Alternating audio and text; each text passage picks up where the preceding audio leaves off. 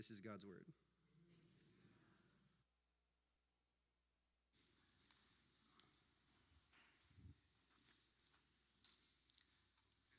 Thank you, Claire and Aiden. Has anybody else ever wondered who were those other people that Cain was afraid were going to attack him, seeing as how they were the very first two sons ever born? I'll leave that to John to figure out in a future sermon. But friends, it's great to get to be with you this morning. My name is Charlie Dunn, and if you've been with us for the last couple of weeks, then you know we have been in this teaching series on what historically have been known as the 7 deadly sins. Today, our sin of the day, if you can call it that, is wrath, anger.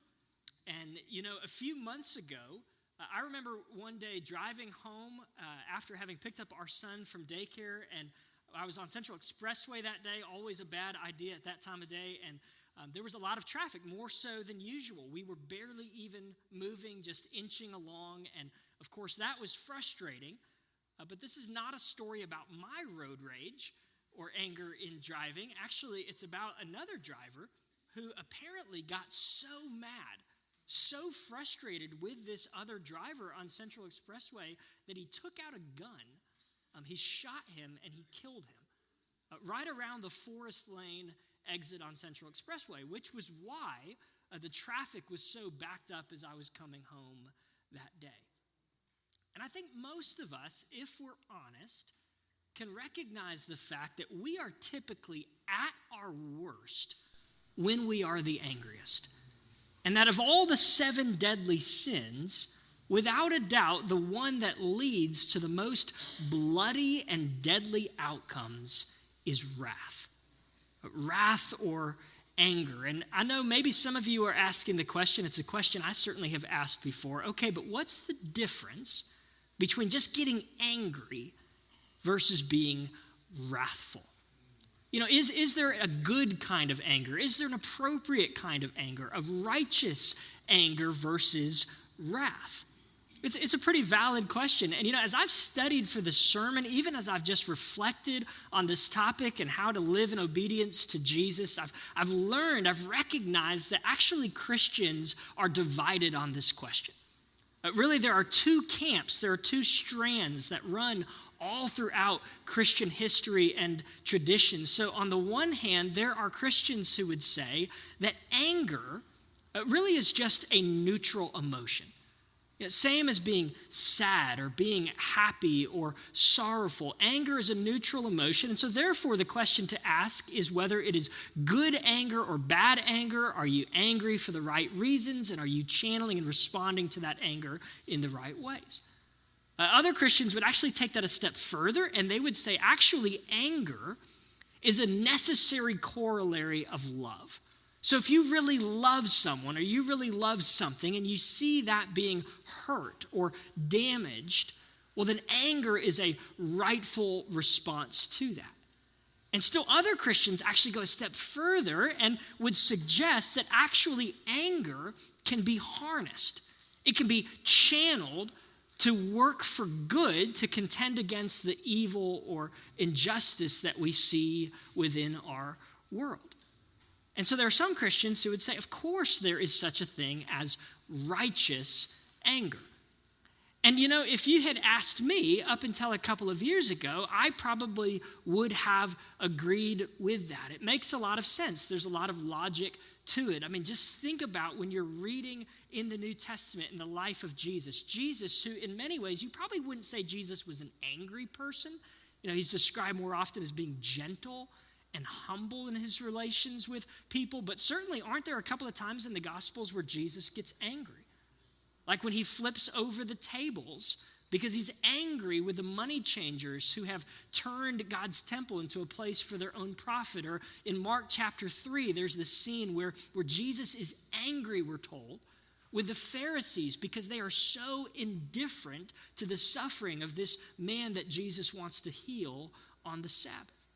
So Jesus gets angry, and then certainly doesn't God get angry in the Bible, right? Doesn't he get, if you're reading through the Old Testament, you know there are times God gets angry over injustice. He gets angry over sin. The Bible speaks of God's anger coming forth. It's described as God's wrath. Now, his wrath is not, fly off the handle, temper tantrum. It's measured, it's patient. And yet, nevertheless, God is described as getting angry over sin. And so if God gets angry over sin and injustice, well, then shouldn't we? Of course, there's such a thing as righteous anger. In fact, whenever I get angry, I very rarely do not think that it is righteous anger. I mean, you can just ask my wife, Brandy. In our home, we have a term for when I get, we call it Charlie's righteous indignance. And I'll tell you, that is not a term of endearment. Almost all the time that I get angry, I feel like I can give you a great explanation and rationalization and justification for why I feel that it is appropriate for me to be responding in that way. I would happily give that to you. But a couple of years ago, there was a man who I admire, who I respect, a very godly, humble Christian man, older than me, who came to me one day and he said, "Charlie, I read this book. It's called Unoffendable by an author named Brant Hansen." He said, "Would you read it and would you tell me what you think?" Now, either he genuinely wanted my opinion, or that's like Christian code for, I think you would really benefit from reading this book. But either way, I read it, and I did really benefit from reading it. It was the first time that I had really considered, what does the whole of the Bible say about our anger? And as I read through this book, I found myself increasingly persuaded that while God certainly is able to handle his anger, I don't believe that we are very well able to handle ours. That's not to say that we don't get angry. Let's be honest, let's be realistic. The Bible is very realistic that certainly, even as mature followers of Jesus, there are moments we get upset, we get angry, sometimes for righteous reasons, sometimes for very valid and legitimate reasons. And yet, nevertheless, I've become increasingly persuaded that we can't really trust ourselves when we are angry. I've become persuaded that our anger is not something that we are very well equipped to handle.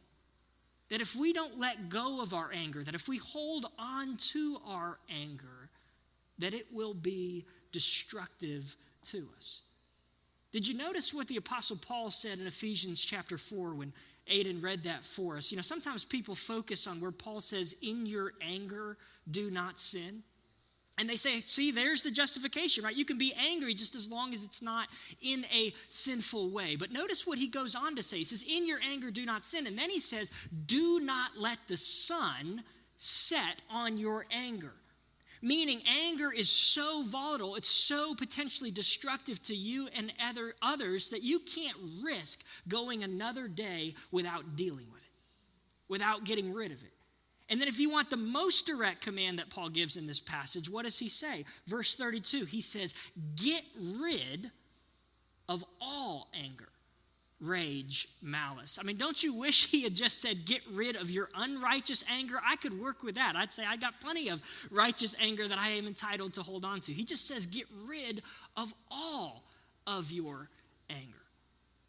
And so what I want to do in this sermon this morning is I do not want to try and distinguish between wrath versus righteous anger, but rather I want to exhort you in the way that Paul does, simply to be a people who are seeking to process and deal with and get rid of all of the anger that we may harbor and hold in our hearts. And I want to do that by asking three questions. Here they are. First, why should we seek to get rid of all of our anger? Why is our anger so destructive that we should get rid of all of it, and including the righteous anger?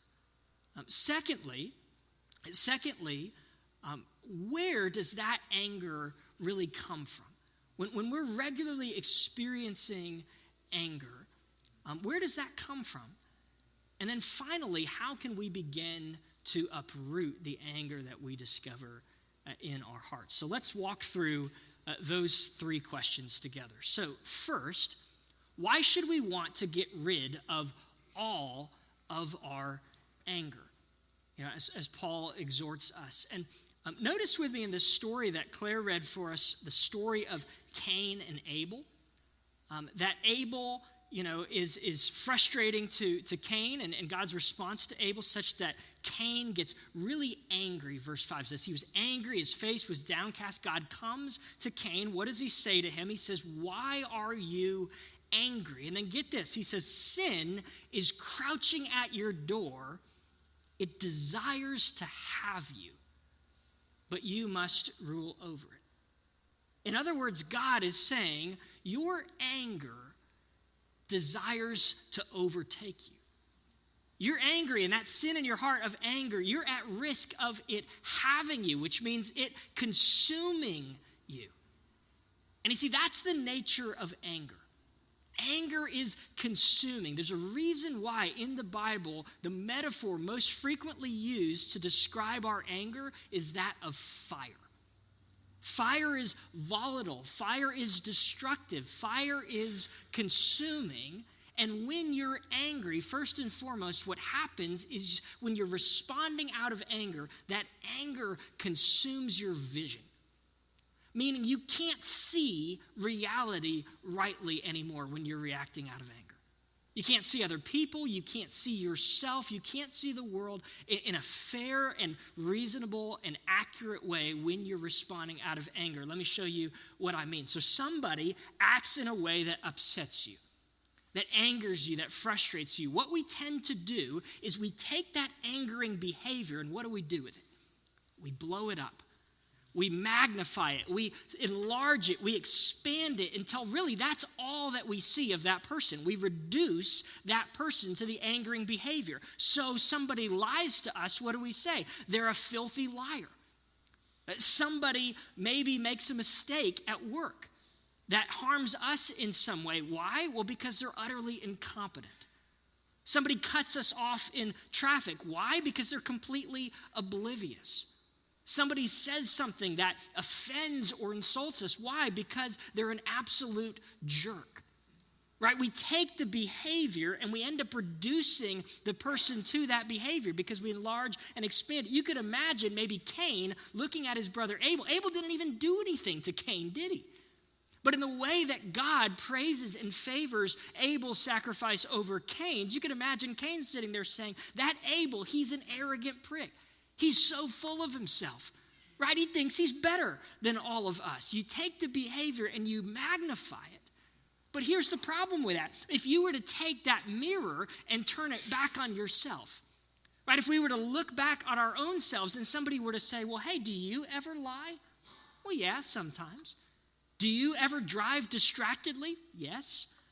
Do you ever make mistakes at work? Without a doubt. Do you ever say things that might insult or offend somebody else? Sure. Then you ask the question, well, why? Well, it's complicated, right? We've got our explanation. We've got our reasons. Yes, I kind of shaded the truth there, but I had this reason and that reason. But what we never say is I lied because I'm a filthy liar. I made that mistake because I'm utterly incompetent. No, I'm three-dimensional, right? I'm complex. I have lots of reasons for why I do what I do. But that other person, right, it's just because they're incompetent. We reduce the other person. So what happens when we're reacting out of our anger then is we are swollen with pride. We're swollen with self-righteousness. We're not looking at ourselves and our own sin accurately, which is why even if we've been wronged by somebody, I mean, very reasonably, you've been mistreated, you've been wronged, you've been treated unfairly. The problem is that what's going to happen is that our response to that, even when it's righteous anger, it's going to be disproportionate. We're going to go over the top. It's why James, Jesus' brother, he says that the anger of man does not produce the righteousness of God. If anybody ever thought that you could just harness your anger to work for righteousness and justice in the world, you're wrong. It will end up consuming you. Dallas Willard puts it this way. He says, there's no good in this world that could not be done better without anger. Martin Luther King Jr. says the same thing, by the way. We could look at a number of his quotes talking about how anger is not a good motivator for pursuing justice in the world, because anger consumes our vision, and then do you know what it does after that? Is it ends up consuming us. You know, one of the metaphors that psychologists have given us for thinking about our anger about 40 years ago, psychologists today would say is a terrible metaphor. Is no longer it was never a helpful way for thinking about how to deal with our anger. But maybe you've heard it before. It goes like this. You and I, when we think about our anger, should think of ourselves kind of like a boiling pot. So, you know, the more that you get frustrated and upset, it's like the temperature keeps going up and the water starts boiling more and more. And so if you've got water that's boiling on the stove, if you don't remove the lid from it, what's going to happen? Right? It's going to burst out. The water's just going to overflow. And so what do? You lift up the lid. You vent to help bring down the temperature. That's what psychologists would say to do. So if you're really angry over something, you should go find a friend and vent to them. Tell them why you're so upset. And in the process of telling them about why you're so angry, the theory is that the temperature's supposed to go down. Or same thing, maybe you go find a punching bag and you just pound that bag and eventually the temperature will go down. Now, what's the problem with that? Well, there's an article in Psychology Today where there was a mom who was writing in, and she was describing that when she had her 3-year-old son struggling with anger, here's what her counselor said to do. Her counselor said, well, just give him an opportunity to vent that anger in a non-destructive way. So, you know, encourage him maybe to kick the furniture, kick the sofa when he's angry. Well, she writes back later and she says, you know what? He's a grown man now. She said he's still kicking the furniture, whatever's left of it. And then this gets worse. She says, actually, he's kicking his wife. He's kicking his kids. Recently, he kicked a television out a second-story window that was closed. Friends, what happens actually is the more that you vent, the more that you talk about why you're so angry, the more that you dwell on it and reflect on it and try to release it, actually it just grows. You're giving more oxygen to the fire. Your anger increases to where it starts to consume you. You know, of all of the different emotions that affect our bodies, anger is the worst for us. More than stress, more than anxiety, more than fear. Nothing will put you at greater risk for heart disease and for heart attacks than anger. Anger starts to disintegrate your very body. Have you ever struggled to sleep at night because you're so angry over something? Some wrong or injustice that was done to you, it's consuming. You can't get it off your mind. Eventually, anger consumes us. Frederick Buechner, I think, captures this dynamic better than anybody. He says, of the 7 deadly sins, anger is possibly the most fun. Isn't that true, at least initially?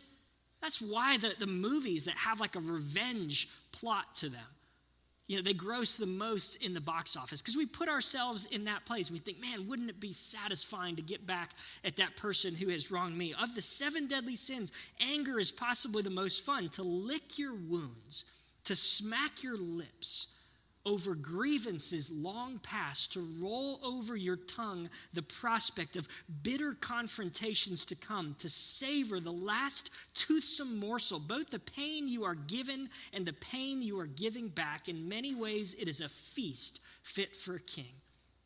The chief drawback is that what you are wolfing down is yourself. The skeleton at the feast is you. Isn't that a powerful turn of phrase at the end to recognize that our anger, eventually it consumes us? That's why Paul doesn't say, hey, just make sure that you're using your anger for a good end, or just make sure that it's righteous anger. No, rather he says, get rid of it. Get rid of the anger. Get rid of the rage. Get rid of the malice. Don't go another night before you have dealt with that anger before God. Now, if you say, yeah, I recognize and I've seen how anger can be destructive in my own heart, I want to be able to do that. Well, then secondly, we need to recognize typically, where does our anger come from? When we're reacting in regularly angry ways, why are we responding in that way? And I think this is where the Cain and Abel story can be really instructive for us. So you think about Cain. Why is it that Cain is so angry with his brother Abel. Well, we're told just a couple of verses before that both of them bring these offerings before God, right? And yet we're told that God favors Abel and his offering rather than Cain and his offering. Now, why? Why does God favor Abel's offering over Cain's? You ever asked that before? The answer is not obvious. It's very subtle in the text. Just think about it. I mean, after all, both of them bring an offering, right? Both Cain and Abel believe in God. They both bring an offering to God. It's not as if Abel is like living a very moral and upstanding life and Cain is off, doing all sorts of terrible things. They both bring the offering to God. They both believe in God. It's not as if Abel is a hard worker and Cain is lazy. No, he's working in the fields and Abel's working with his flocks. It's not as if God is a picky eater. And he's like, well, you brought me vegetables, but he brought me steak. That's, far better. It's not as if God prefers shepherds to farmers. So what is it? They both bring their offering. They both believe in God. Externally, you would not be able to tell a lot of difference, would you? But you see, the difference is very subtle. Very intentionally so. Actually, it's important that this is one of the first stories in the whole Bible because this is a theme actually that you see running all throughout the Bible. Namely, that God is always far more concerned about what? The heart. God cares about our hearts. He cares about the motivation behind our behavior, not just the external behavior. And there's a difference in Abel and Cain's motivations for bringing their offerings, which is why Cain gets as angry as he does. So what is the difference in their motivation? Where do we see that?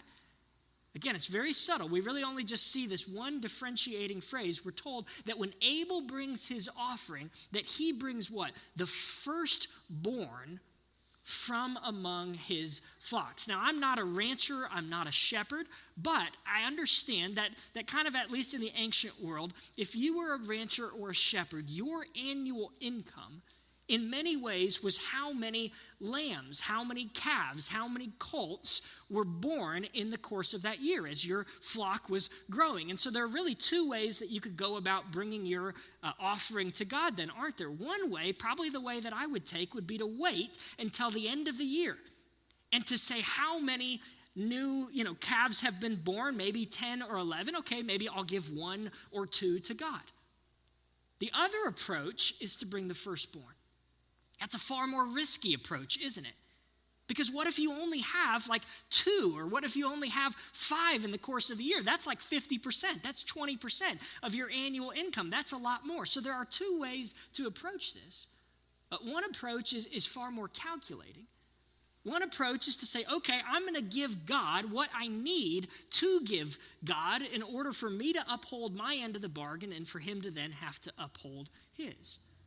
But the other approach that we see in Abel bringing the firstborn is far more open-handed. It's far more trusting, isn't it? It's far more grateful, simply saying, God, all of this belongs to you, and his willingness to bring the firstborn before God. You get a little bit more insight into Abel's motivation in Hebrews chapter 11. There we are told that Abel brought his offering in faith, whereas Cain did not. What does that mean? Here's what it means, friends. There are only 2 reasons why you would ever bring an offering to God. There are only 2 reasons why you would ever give something to God, only 2 reasons why you would ever do anything for God. Even in our obedience to God, only 2 reasons. You know what they are? We either do something out of gratitude to God, or we do it to get something from God. Does that make sense? We either do it to get something from God, or we do it out of gratitude to God. The gratitude approach says, look, God, all of this belongs to you. You're God, I'm not God. It all belongs to you. You have given it to me. It's yours to begin with. You are the God that I trust to take care of me. I trust you to provide for me. You are my God, and I trust you to order my life in the way that you see fit. The other approach, though, is to say, I'm going to give something, I'm going to do something for God to try to get him in my debt. so that God then has to give me the things that I'm wanting. In which case, God isn't really your God, you're the God, right? He's not really your Savior. Maybe you're looking to something else to be your Savior. And let me tell you, if that's your approach to life, if that's the way that you're thinking about God, I guarantee that if you do not get those things that you think that you need to have to be happy, or if your agenda for your life is not playing out in the way that you think that it should, I guarantee you will get angry, right? You will get upset. There's a demandingness. There's a sense of entitlement. There's a sense of warrant, of feeling like, God, you owe me for things to work out the way that I want. And at the end of the day, it's really a question of the heart, right? It's where is your fundamental heart trust? Are you saying, God, you're God, not me. You get to decide how things in my life are going to go. You really are the best thing that I could have. You're my Savior. You're my God. I trust you to care for me and provide. Or are you saying, God, I think I know how life is supposed to go, and I'm doing these things for you so that you're going to give me the life that I want. If the latter, you're going to be grumpy and angry like Cain, always feeling like life has not given you a fair deal. Versus Abel, right, where there's gratitude, there's joy, there's freedom, there's trust, depending upon your heart posture. That's really the fundamental root of why we respond with anger. And so the final question is how do we uproot that? How do we uproot the anger that we see in our hearts and in our lives? Let me just give you a couple of things practically. One thing that I think is helpful to ask is just, are you taking care of your body? Do you ever find sometimes you're just more irritable when you feel bad? That's absolutely true. And so are you getting enough sleep? Are you exercising? Are you eating nutritious and healthful foods? I think we need to just consider the fact that we're embodied human beings, and sometimes that plays into our frustration and anger. Something else to think about is maybe keep a record. I did this last week where I made a little note on my phone. Every time that I got angry or frustrated, I would just write down, why did I get frustrated? If you look back at it, I think you'll be surprised. Gosh, man, that seems pretty trivial. Why did I react in the way that I did? But what was helpful was to see, are there any patterns of responding with anger at particular times? Maybe when you're driving to work in the morning, or maybe when you're dealing with a certain coworker, or maybe when you and your spouse are both trying to get dressed and ready and out the door for work and get your son off to daycare. I don't know who that's describing, but that was true to my experience. I noticed, gosh, I'm repeatedly frustrated and irritable in the morning. And so simply just to say, God, I know that about myself, so let me just pray and invite you into those moments and say, help me to be more patient and loving and gentle, and invite him in. Say, this is going to be a time of worship as I'm driving to work this morning. So those are just a couple of practical thoughts, but ultimately anger, it's a heart level issue, isn't it? So you got to deal with it at a heart level. And I think that we see how to do that in the way that God approaches Cain in this story. God comes to Cain. What's the first question he asks? He says, Cain, why are you so angry? Do you ever stop and ask yourself that question? Well, because he cut me off, or because she didn't do what I wanted her to do. That's like the surface level reason, but at a deeper level, do you ever pray and maybe bring God in as if God were asking you that question, saying, why are you so angry? Are you seeking to be your own God? Are you angry because somebody violated the laws of God's kingdom? Or are you angry because they violated the laws of your kingdom? To say, why am I so angry? Is there something that has become so important to me, so significant to me, that has assumed an undue place of importance in my life that I'm really treating as if it were my God, as if it were my Savior? And it's blocked, it's threatened, and so I'm getting angry. Why am I responding with this anger? Great question to ask. And by the way, the fact that God asks Cain this question is very hopeful. Because if it's true that the reason you're angry is not just external to you, but that there's an issue in your heart for why you're so miserable, that means you can repent. That means you can change. God is inviting Cain into that opportunity for repentance. So to ask that question, why are you so angry? And to process and think about that, pray through that with God. God comes back to Cain after Cain has killed his brother Abel. He hasn't repented. What does God say this time? He says, Cain, where is your brother Abel? Now, God is not looking for information. He knows where Abel is. He's looking for repentance. Even after Cain has committed this incredibly heinous action of murdering his own brother, would you believe there's still time and opportunity for Cain to repent? Opportunity for him to say, how could I have done such an evil thing? Gosh, my anger has consumed me. I really have been seeking to be my own God rather than letting you be God in my life. But of course, Cain does not repent, does he? What is his response to God? He says, am I my brother's keeper? Can you imagine a more cold-hearted response? Am I Abel's babysitter? I'm not responsible for him. You just see the way that the anger has devoured him. It's consumed his heart. He doesn't repent, so what does God say back to him? He says, the blood of your brother Abel cries out from the ground. Do you know why Abel's blood cries out from the ground?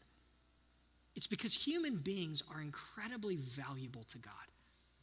They are so precious to God. Therefore, whenever you and I react out of our anger and we hurt relationships or we hurt somebody's reputation or we damage people in our anger, it's like it tears at the goodness of God's world. And for God not to do something, for God to just sort of sweep this under the rug, for God to ignore the wrong and the injustice that has been done, that would be for God to treat people like they were trash, to treat people as if they didn't matter. That's why Abel's blood cries out. It cries out for judgment. It says this deserves to be atoned for. This deserves to be made right. And when Cain refuses to repent, God takes him to the blood of his brother that cries out for judgment. But what would have happened? Let me end with this. What would have happened if Cain had repented?